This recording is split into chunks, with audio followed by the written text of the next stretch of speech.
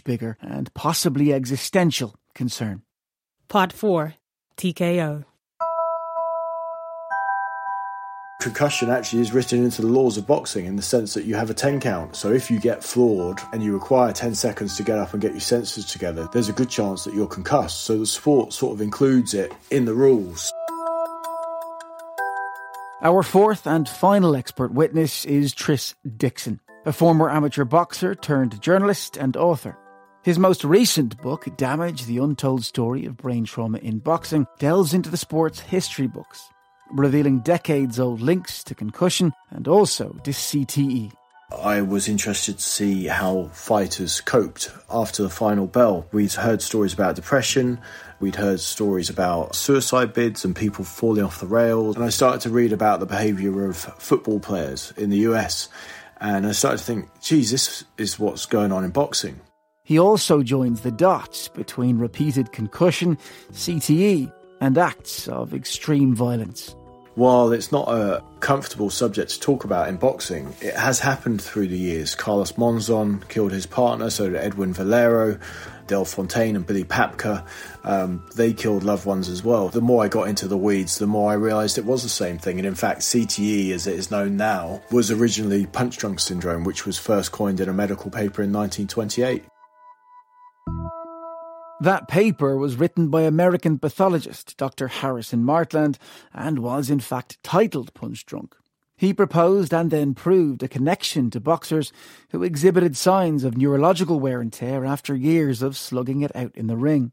Almost 100 years on from Dr. Martland's discovery, another landmark study is taking place on US soil. It's called the Professional Fighters Brain Health Study and focuses on the cumulative effects of concussive and subconcussive injuries to the brain. Now in its 10th year, the physicians behind this study have reported a link between the number of fights endured by a boxer and neurological decline, and that brain damage most commonly appears after 5 years of competitive fights. The study also aims to identify factors that make a fighter more likely to develop neurological disorders, whilst others seem to emerge unscathed. Muhammad Ali was obviously one of the flagship fighters who many wanted to retire after he beat Joe Frazier in their third fight, but he had more fights against Larry Holmes, Trevor Berbick and Leon Spinks, and he took, hundreds and hundreds more punches. When you look back through history and you see that Henry Armstrong, Sugar Ray Robinson, Muhammad Ali, Joe Louis all suffered with neurological problems as they got older.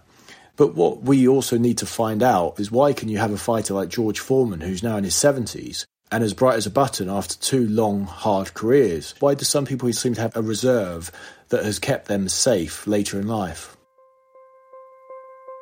So, why hasn't boxing done more to protect its fighters from the ever-present threat of serious brain injury? Tris believes boxing's fragmented structure plays a major role.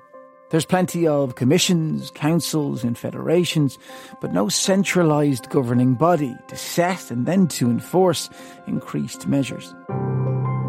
But he also believes the sport, and those within it who pull the strings, turn a blind eye to the inconvenient and often painful truth. The NFL tried to argue against the science. Boxing just doesn't really do anything with it.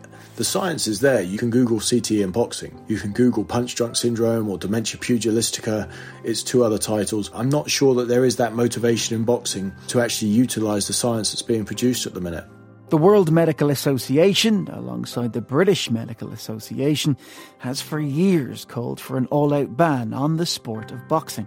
Tris Dixon, however, doesn't agree and cites free will as the reason why. Muhammad Ali left behind a legacy, and if he could do it all again, he would. I spoke to the great Aaron Pryor's widow for the book, and Aaron would always say he wouldn't change a thing. And that's a recurring theme in the sport. It's these guys' lives, and that's how they want to live it. How will the concussion issue affect the future of sport? The answer, it seems, depends upon innovation and scientific discovery. If the means to identify tau protein in the brains of the living can be found, then CTE can be diagnosed in life rather than in death. And that could be transformative for world sport. In the meantime, the consensus is that limiting players, and indeed fighters' exposure to head trauma is a crucial first step, And that means letting the science lead reforms in everything from daily training sessions to competitive matches.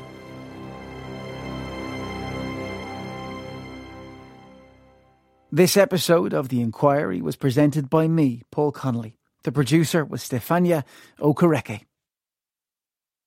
Moments that are always remembered. Moments that went unrecognised.